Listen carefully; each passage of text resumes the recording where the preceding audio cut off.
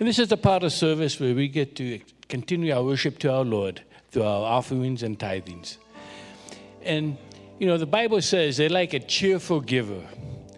And we've had these camps during the summer. We got 2 camps down. We got 1 more to go, the Legacy Camp.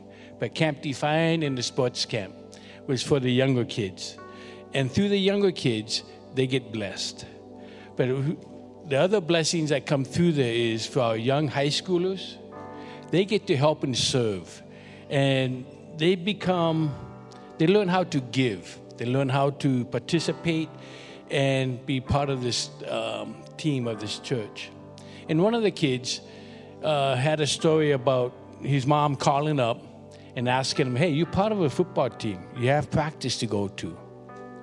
And you made a commitment to this team. And he told his mom, I'm kind of busy. I'm up here doing these things. But you're part of a team. He goes, I'm part of a church too. And he made that choice out of his relationship with his God through our church here. And that's kind of like our Father in heaven. We made the choice to come to church, to participate in New Hope, and to be in the family of this church.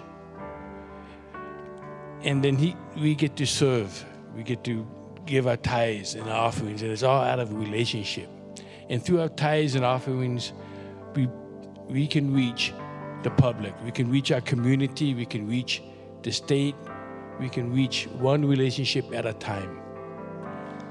So as we give, just think of these camps where the youth come in and through the relationships coming to know Christ.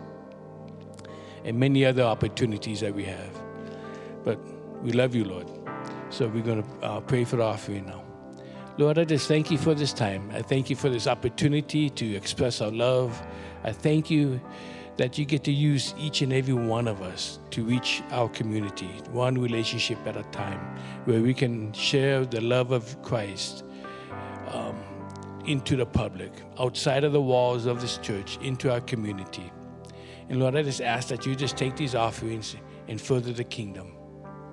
In your name we pray. Amen. It would be great if we lived in a world without temptation. But the truth is we struggle with temptation every single day.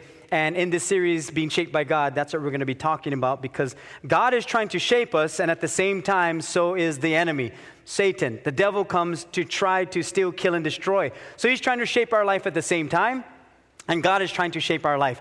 The good news is that God's shaping is a lot better than the way the devil wants to shape our life. So we're going to take out our notes and follow along. If you have the app, you can use that too, because the notes are in there too. First of all, thank you for Pastor Ben speaking on my behalf last week. So thank you, Pastor Ben. And Heidi and I were gone over the weekend. We were at her family reunion, and it was a great time for us to spend together just to relax a little bit during the summertime. But it's like when I'm gone for 1 week, like I really miss you guys. I actually do. And it's just, it feels like forever for me because it's every single week. But I'm so thankful that I get to be here today. I get to see your faces. This is good. And if this is your first time, I've never seen you before. But it's good to see all of us here today. And we're going to be talking about overcoming temptations, because in the world that we live in, it's filled with temptations. But God wants to shape our life for His glory. In fact, when God created us, He had a plan in mind. He wanted us to become more and more like His Son, Jesus Christ. That's why when Jesus died for us and rose from the grave, life doesn't stop with Christ. He's still building us up to become more like Him. He gave us a life to model after. He lived on this earth for 30 years and then started His public ministry and then died at the age of 33, at a young age. But then He rose from the grave for all of eternity. So He's given us the Word to follow so that we can learn how to be shaped by God. And when it comes to temptations, if we hear in our minds that we cannot overcome temptations, or it's too strong for us, or you cannot get out of this situation, or it's too much for you, too big for you, that you cannot conquer these temptations, then really what we're doing is listening to the lies of the enemy. Because God says we can overcome, and He's going to show us ways to do that. He's going to give us a way out. Now, we struggle with the basic temptations, cookies, ice cream, donuts, what shows to watch, what shows not to watch, should I lie, should I not? Those are just basic temptations that happen every single day. But then you have the bigger temptations, lust, your sexuality, fornication or sex before marriage, drugs, alcohol, peanut butter cookies. Those are like the bigger ones. Those are the ones that really get to us. And once we fall prey to those temptations, it's hard to get out of. Because it's like a hook. It grabs at us and it grips us. And so what God wants to do is show us that it's more than temptations that come our way that is trying to get at us. Therefore, he gives us more power than any temptation that will come our way, whatever that may be.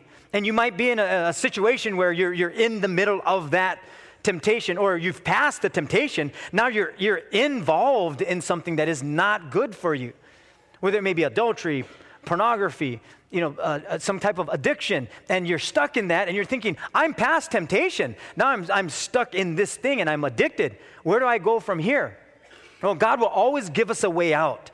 2 Timothy chapter 2, verse 22 tells us to run from anything that stimulates youthful lusts. Instead, pursue righteous living, faithfulness, love, and peace. Enjoy the companionship of those who call on the name of the Lord with pure hearts. So the Bible is telling us a way out. Sometimes it's actually physically getting out of the situation, running from anything that stimulates that lust inside of us. Like, get away from it. 1 Corinthians chapter 10, verse 13 tells us that the temptations in our life are no different from what others experience. In other words, we all go through the same temptations. Every single person will be tempted with the same things in our world. And God is faithful. He will not allow the temptation to be more than you can stand. When you are tempted, not if, when you are tempted, He will show you a way out so that you can endure. That's the promise of God. There is always a way out. And usually the best way out is to eliminate as many tempting possibilities as possible. When I gave up smoking marijuana, I started in 3rd grade because it was all around me. Now, I'm not stereotyping where I grew up, but I did grow up in Waminalo. So where we grew up, it was just outside. It actually grew like weeds because it was just outside. And I didn't know really what it was. All my uncle guys were, doing this thing. And so one day I opened my garage door and here are all these things hanging in my garage door. And I'm thinking, what is this? What is about this thing that everybody's, doing this thing? So I tried and kept going until about the 7th grade because I saw what was happening to my uncles and relatives and friends. And they're like, hey, dude, what's up, man? I was like, I don't know if I want to be like that. I don't know if that's where I want to head, and I'm not sure. So I just thought, I got to stay away from this stuff. And my friends were still doing this, even up until high school and beyond. So I had to think of ways to get out of the situation. And I had to exclude myself and not be involved. I had to eliminate any possibility of being tempted. Same thing with drinking. When Heidi and I first got married, I was 19 and she was 20. And the day of our marriage, we had champagne. So that's the last time I drank anything of alcohol on purpose that I knew of. Because there was this one time we were at a hotel, and this is maybe, 15 years ago, and I ordered a pina colada, non-alcohol. I specifically said that. I took one sip, I'm like, this absolutely has alcohol. Heidi was like, let me try. I said, no, there is. She goes, let me see. Oh, there is. So that's the last time. And so I had to think of, how do I eliminate all the possibilities of me being tempted? So when we would go to parties, how people, hey, brother, have one beer. Like, they would just give it to you. Sometimes they don't even ask. They just hand it to you. And if you put it on the side, they're like, bro, don't put the beer on the side. That's a waste. You see how they talk? That's how they talk. So I have to think of, how do I not involve myself? So I would always carry water or a bottle of water when I would go to a party because I had to figure out how not to stay involved in that situation, but at the same time be able to go to parties or family gatherings and things like that. But if I'm not able to do those things, then I'm going to struggle. And how often I've heard people saying, it's so hard because when I go to my friend's house, my uncle's house, down to the beach, wherever I go, people are just handing me things. I'm like, they're not forcing you to take it. Yeah, but I don't want to be disrespectful. Well, either you're going to figure a way out, or you're going to continue to fall prey to the temptation that you yourself are trying to stay away from. So we actually have no excuses because no one can force us to do anything. Not even the devil himself. He can't force us to do anything. Have you ever heard some people say this? Or maybe you've even said it yourself, because I've said this before. The devil made me do it. The devil can't make us do anything. He can only suggest. He can only kind of like tempt us, whisper to us and say, hey, try this or do that. That's all he can do. In the video with the, with the temptation of the fruit, it comes from Adam and Eve when they were tempted from the devil. By the way, I think that fruit was a mango, not an apple. You put an apple and a mango before me, the mango is stronger. So I think that was just whatever. So whatever that is that's going to tempt you, that's what the devil is going to use.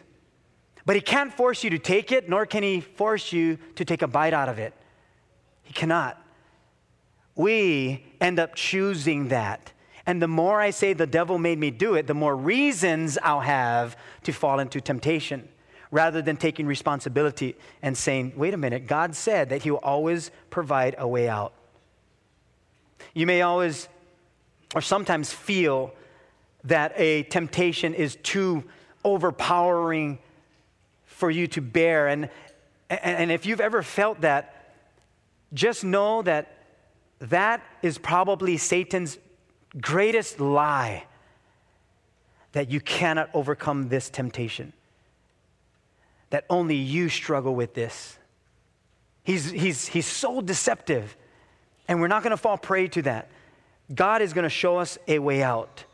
And in order for us to know the way out, we have to cooperate with God and practice what the Bible says in order to overcome temptation. Here's the first way that God helps us. We need to redirect our thoughts.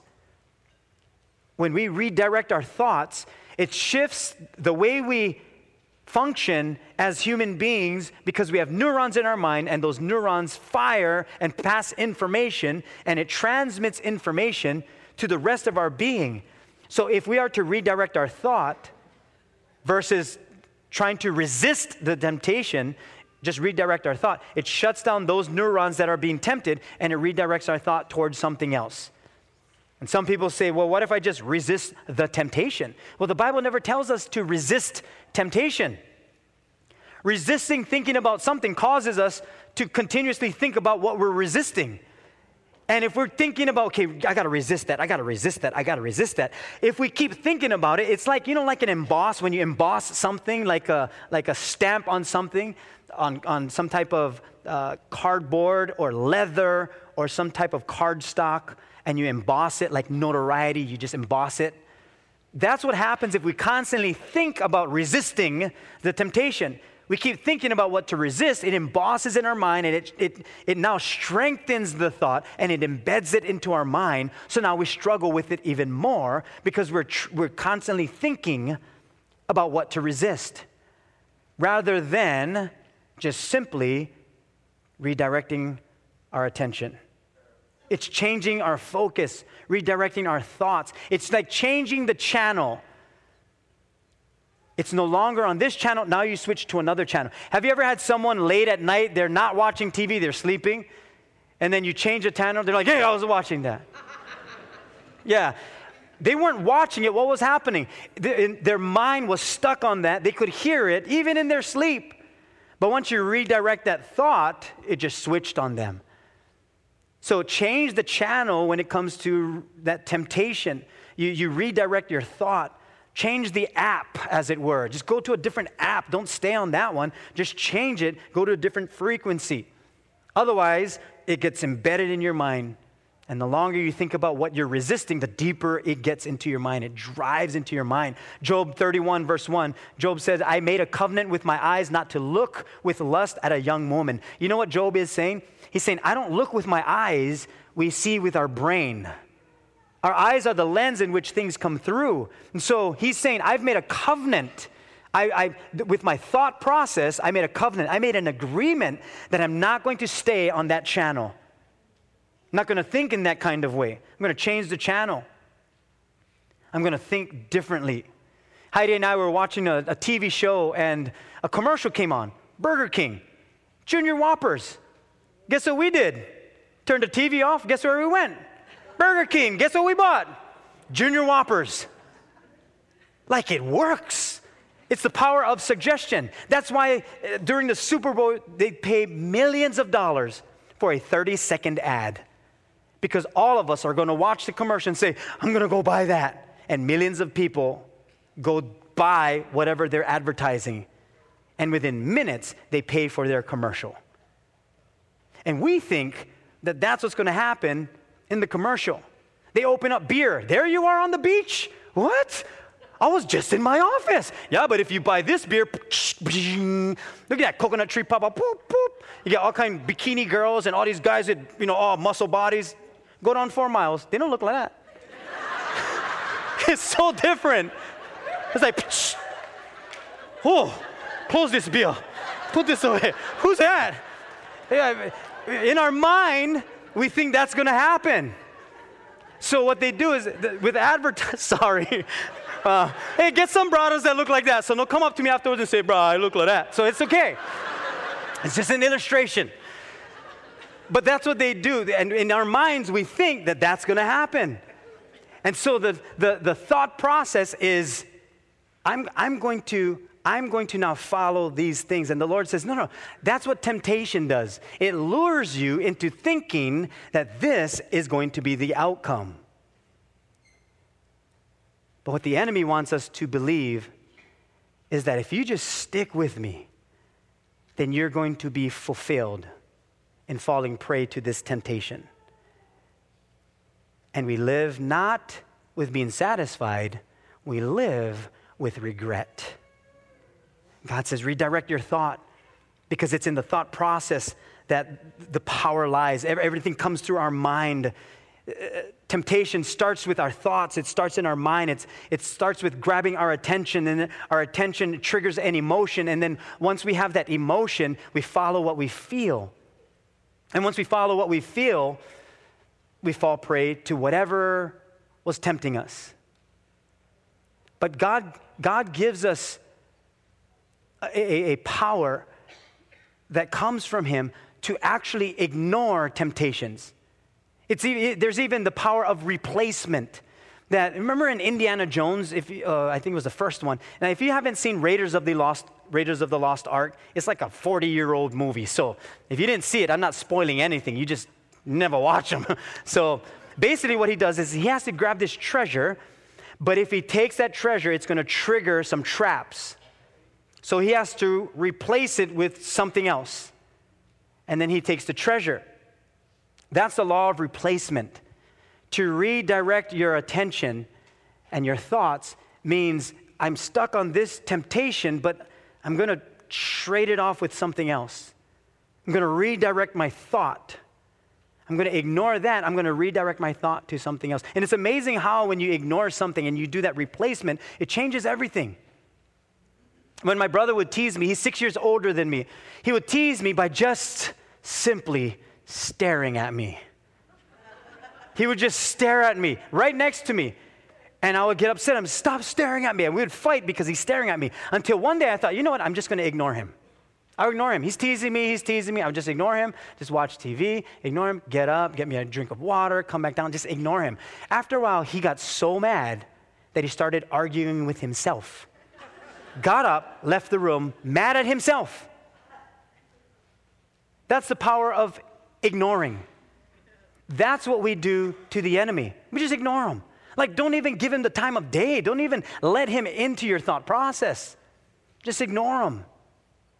You don't have to fight with him. He's already a defeated foe. Jesus conquered the enemy. He already defeated the enemy. Satan actually has no power over us. Absolutely zero. He thrives on our fears, and he can only suggest to us. See, when we ignore the temptation, it's far more effective than fighting with it. Fighting with the devil doesn't work. Have you ever tried arguing with the enemy? Some people even say, I'm going to do battle with the enemy. I'm like, you're fighting an enemy that's already defeated. Who's the unwise one? The devil don't care if you argue with him. By the way, he's better at arguing than we are. He studied our life. He's been doing this since day one, so no sense argue with him. Have you ever argued with someone who you can never get your point across? It continues day after day, same thing. I remember growing up. Now, my mother and I, we are really good. We're on good terms today. This is when I was like a teenager. And when we would argue, like it was just never ending. And it was small things, but just never ending. It just continued on day after day. And simple things. She would say, Sheldon, did you move my sugar? I'm like, what do you mean your sugar? No, I didn't touch your sugar. Why would I touch your sugar? Well, it was on the top shelf, now it's on the bottom shelf. I said, then grab it from the bottom shelf. She goes, yeah, but usually it's on the top, and when it's on the top, I know exactly where it is. But when you move it, now I can't find it. Like, but you found it. Yeah, but it took me long, so don't move my sugar. I said, Mom, I didn't move your sugar. Then who moved my sugar? I said, I don't know, maybe you moved it by mistake, which was my mistake. So you're saying I moved my sugar? No, I'm just saying, maybe you did, and I don't know. And we would grumble, like, from that to how I clip hair, how I fold paper, don't lick the envelope. Like from this sugar to now my shirt is crooked. Like it just continued one after another. It's like sports, like first quarter, argument. Second quarter, different argument. Half time, we take a break. And then she continues after that. And then third quarter, fourth quarter, then get timeouts, then get 2-minute warning. And then it takes forever, get commercials. I'm like, Mom. And then we go to sleep. Next morning, you figure everything's good. No, first thing in the morning. Move my sugar. I'm like, what? My sugar? I said, Mom, what are you talking about? The sugar. You moved the sugar. I'm like, Mom, that was yesterday. Yeah, it was yesterday. But today it's still there. Like we would continue day after day. And I'm thinking, am I the one that's going crazy? What is happening? Now, when it comes to the enemy, it's a never-ending battle of arguments. You know what Jesus did very well? When the devil came at Jesus and tempted him in the wilderness in Matthew chapter 4, when Jesus was tempted, he didn't argue with the enemy. You know what Jesus did? He gave him the word. He said, it is written. He didn't say when the devil said, hey, turn these stones to bread so that you can feed yourself, because Jesus was fasting for 40 days. Jesus didn't say, but I'm not hungry. Jesus didn't say, but I can eat later. Jesus simply said, it is written that man shall not live on bread alone. You know how powerful the Word of God is? This is why doing devotions is so incredibly important. It's allowing us to get the Word of God in, because that's how we fight our battles. It's with the Word of God. He already did the battle. He gives us the power. That's why this is called the sword of the Spirit. You don't overcome evil. In fact, Romans 12:21 tells us, you do not be overcome by evil, but overcome evil with good. That's that law of replacement. You don't have to focus so much on so much evil is happening to me, so how do I get out of this? He's saying, no. You overcome evil with good. You replace it. I remember some friends telling me that they went to a movie, and it was a PG-13 movie, but it was so bad that they said they had to walk out of the movie because it was just getting to their mind. They said, we can't be in here. That's what it means to remove yourself. Replace it with something else. It's an action that we're going to do. And whenever we do that action that is good, it's replacing whatever was bad. And once we replace it, it's like our mind. Our mind is like a vault. When it's locked down and secure, nothing can get in. But if it's left wide open for all to see, now we're vulnerable for anything. So we lock it down like a vault. That's where we're effective. We're effective when our brain, our mind, is now fixed, not on the temptation, but on something greater. In fact, the Bible says where we should fix our thoughts on. Hebrews 3, verse 1. It says, fix your thought on Jesus. That's where we fix our thoughts. Like we got to reprogram the way we think. And when we are able to fix our eyes on Jesus, nothing can get our attention. Nothing can distract us, not even the devil himself. It's just the way God wired us. Have you ever tried getting someone's attention that is glued to the TV or their iPad or their phone? Like their eyes are glued to it. Just think of our children. And that's how I was. My mom would say, Sheldon, Sheldon, Sheldon, Sheldon, call my name so many times. And no matter how many times you may call the child, they're like this. They're stuck, glued to whatever it is. And you can even yell their name, shout in. You can even go in front of them and you're like, hello. And they're not even distracted. Why? Because their thoughts are so fixed on something. That's what it means to fix your eyes on Christ. What the Bible is saying is you're so focused on him that nothing can distract you. No temptation can come your way, that it's too much for you to bear. Why? Because you're fixing your eyes on that which is good. Philippians 4:8 tells us, finally, brethren, whatever is true, whatever is honorable, whatever is right, whatever is pure, whatever is lovely, whatever is of good repute, if there is any excellence and if anything worthy of praise, dwell on these things. It's our mind. That's what the devil wants. This is his playground, his shop that he sets us up. And he works in there. But we don't dwell on those things. We fix our eyes and our thoughts on Jesus. We dwell on the good things. And then we also, in Proverbs 4:23, it says to guard your heart above all else, for it determines the course of your life. Imagine that. We now have our minds focused on Jesus. It's on him. Our hearts are now guarded. What temptation can come our way? We're heavily guarded. God shows us a way to do that. He says, no, just keep redirecting your thoughts. Don't stick to that temptation. 2 Corinthians 10:5 tells us that we demolish arguments and every pretension that sets itself up against the knowledge of God, and we take captive every thought to make it obedient to Christ. If you don't take your thoughts captive, your thoughts are going to take you captive, and it's going to lead you wherever it wants. That's why we have to carefully think through what kind of media moves into our mind, what we allow into our minds and in our hearts. Just redirect our thoughts. Second thing is to reflect on your weaknesses.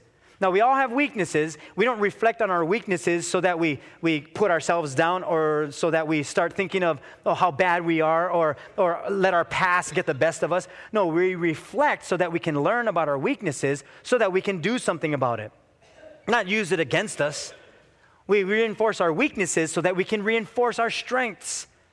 You know, whenever there's a walled city or a walled castle, what the enemy would do is they would take battering rams and they would go around the entire city or the castle and they would just keep battering the wall, just keep beating the walls until they find a place that is weak, maybe a loose rock or something. Once they find that area, they blow the trumpet and everyone comes to that area. And that's exactly what the enemy does for us, does to us. Satan comes around our life. That's why you'll notice from time to time there are certain things that will hit our life. Some are really bad, some are not that bad. It can be bad, but we're strong in that area. So it'll hit us, and then when there's a weak area, you'll notice when there's a weak area, the devil will flood that one area. That's why we say when it rains, it pours. Yeah, because one thing happens, and if that's a weakness in us, he keeps coming at that one area. If your weakness is relationships, that's where he's going to hound you. If your weakness is pornography, that's where he's going to hound you. If your weakness is in finances, that's where he's going to get at you. Whatever our weakness is, he's going to bring everything there. But the good news is, once we know our weakness, the Bible tells us, where I am weak, there he is strong. You see how God does that? It's not us who has the strength.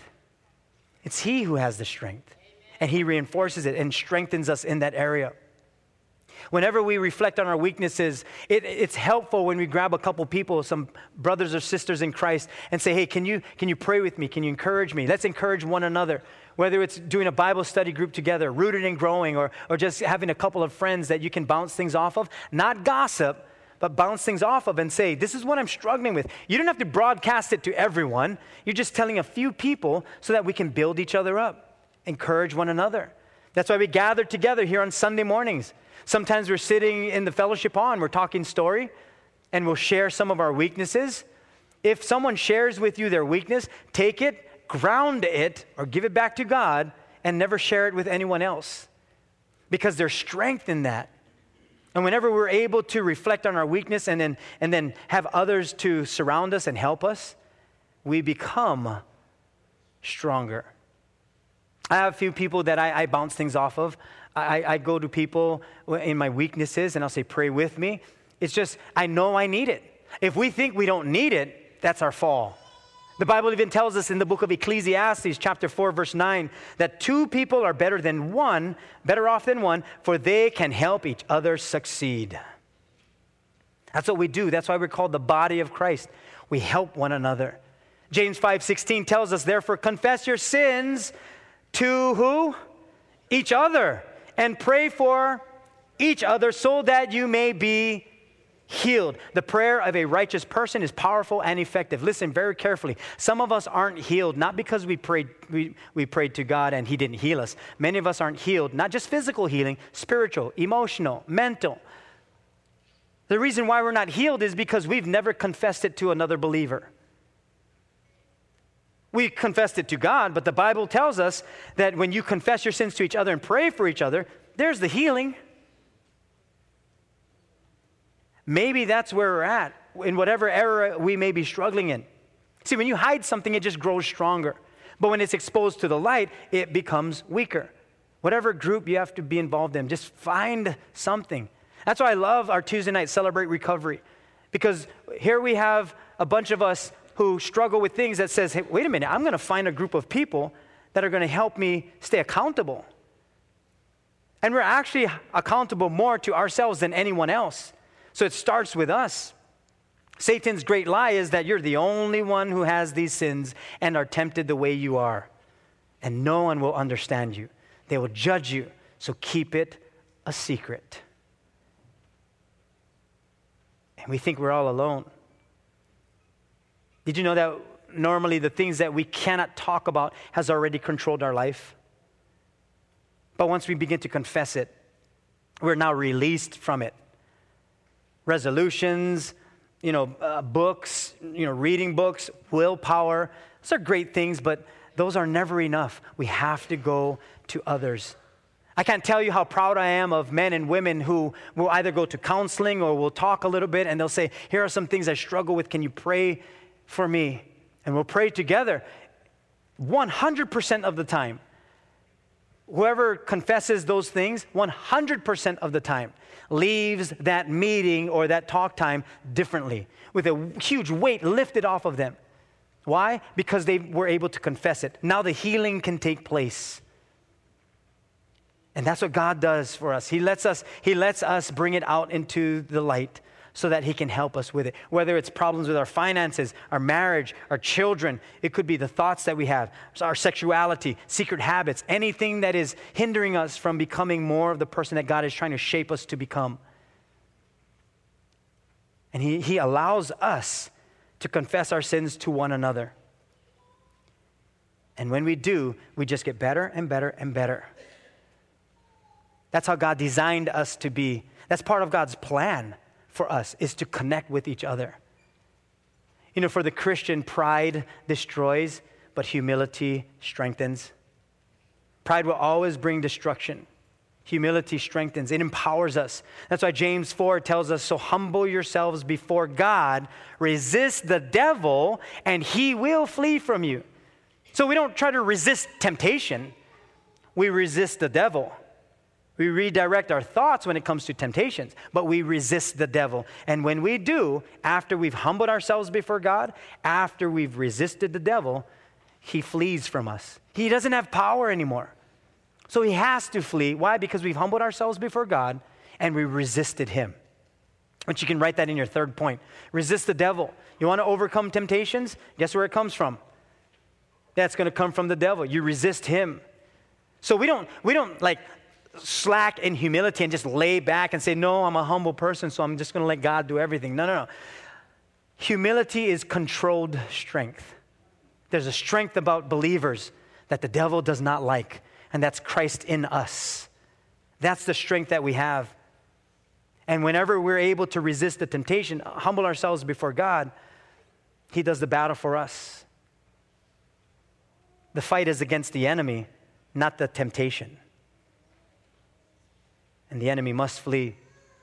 As Christians, we are in a spiritual battle. That's why in the book of Ephesians chapter 6, God gives us the full armor of God. And in verse 17, it says to put on salvation as your helmet and take the sword of the Spirit, which is the word of God. Yeah, we need salvation. We cannot resist the devil if we have not received salvation. It'll be impossible for us to resist the devil unless we have received Christ, because Satan can only suggest. That's why doing devotions is so important. The Word of God is your weapon. This is our weapon, and Jesus modeled it well. The weapon is His Word. That's why whenever we go into battle, if we don't have the Word of God, we're done. We're finished. And if we can think, no, I can go into battle, I get him. No, you're dead. Why? Because the Word of God, this is what is living and active, sharper than any two-edged sword. You know, Billy Graham was very good at the boundaries that he had. Billy Graham was able to resist the devil, but even before that, he was able to do preventive. So anytime before he would go into a hotel room, he would send in his associates to scan the area, to check the place, make sure there was no one in there, and then he would go in. And the reason for that is just in case there was someone there to hurt him or a woman in there trying to tempt him. Or with social media today, take a picture when he least expected it just because he was in there by himself and he didn't check the place. He did that to prevent anything from happening. He was just that cautious. In fact, if we don't learn and if we don't grow in this area and resist the devil and humble ourselves before God, we actually begin deceiving ourselves. We're very good and very, very crafty at deceiving ourselves so that we believe even our own lies. And the reason why we're so good at it is because the Bible even tells us in Jeremiah 17 verse 9 that the heart is deceitful above all else. It is desperately wicked. Who can know it? That's how foolish we can be, that our heart begins to deceive us. And we start falling into our own deceptions, and then we reap the consequences. But if we're able to keep our guard up, as the Bible tells us in Proverbs 14:16, that the wise are cautious and avoid danger, but fools plunge ahead with reckless confidence. If we're able to keep our guards up, we don't go in with reckless confidence. Confidence is a good thing, and we always think, well, no, we have to have confidence. Confidence is good when our confidence is in the Lord, as Hebrews tells us, that our confidence is in the Lord. But if we have reckless confidence, oh boy, we end up doing things that we become fools in. But we're wise when we're cautious to avoid danger. Because we have to remember, the best way to overcome a temptation is to not get in it. Because it is a lot easier to stay out of temptation than to get out of it once we've fallen into it. In the book of Corinthians, 1 Corinthians chapter 10, verse 12, it tells us, therefore, let him who thinks he stands take heed lest he fall. And if the Bible is telling us, God gives us wisdom, listen to it. Listen to His wisdom. Redirect your attention whenever a temptation comes in. Redirect your focus. Fix your eyes on Jesus. Reflect on our weaknesses so that He can be strong. Humble ourselves before God. Resist the enemy. He will flee. And watch the strength that God gives to each and every one of us. Temptations will come. They will always be around us. But let him who thinks he stands take heed lest he falls. I think this morning we can take heed. We're going to pray. You can close your Bibles and put away your notes. And we're going to let the Lord do a mighty thing in us. because we all battle with temptations in whatever way that is for you. You know what it is, and God knows what it is. There's no shame, no guilt, no judgment. We stand level at the foot of the cross. But we're going to lift this up to the Lord this morning. Would you bow your heads with me as we pray? Heavenly Father, we're so thankful that you have given us a way out. You will always give us a way out. And this morning, as we pray to you, we know that you are well aware of the temptations that come our way. And at the same time, whenever a temptation comes our way, help us to redirect our thoughts. That you wired us up in such a way that when our thoughts are fixed on something, it becomes stronger. So we want to redirect our thoughts from temptations to you, so that our thoughts about you become stronger, and you're going to strengthen us. As we reflect on our weaknesses, as we reflect on the things that take us down, can you help us in those areas? Strengthen us, because you're going to do the battles for us. It is not by might nor by power, it is by your Spirit, and you've declared that to us. We also pray that as we, as your people, humble ourselves before you, it's more than just confessing and asking for forgiveness. It's also confessing it with a brother or sister in Christ, so that we can be healed, so that as we humble ourselves before you, we are able to resist the devil. And when we do, he must flee. So right now I pray in the name of Jesus that as we humble ourselves before you, God, we command the devil to flee. We resist you, enemy, in the name of Jesus. You have no more power over us. We have overcome the temptations that you have brought our way. You are a defeated foe, and you have no power over us, over our children, over our family members, over this community, and wherever we may go. You have given us the authority, Lord, to overcome, because that's what you did on the cross and the grave. It is only by your power that we pray these things. And we all said together, amen.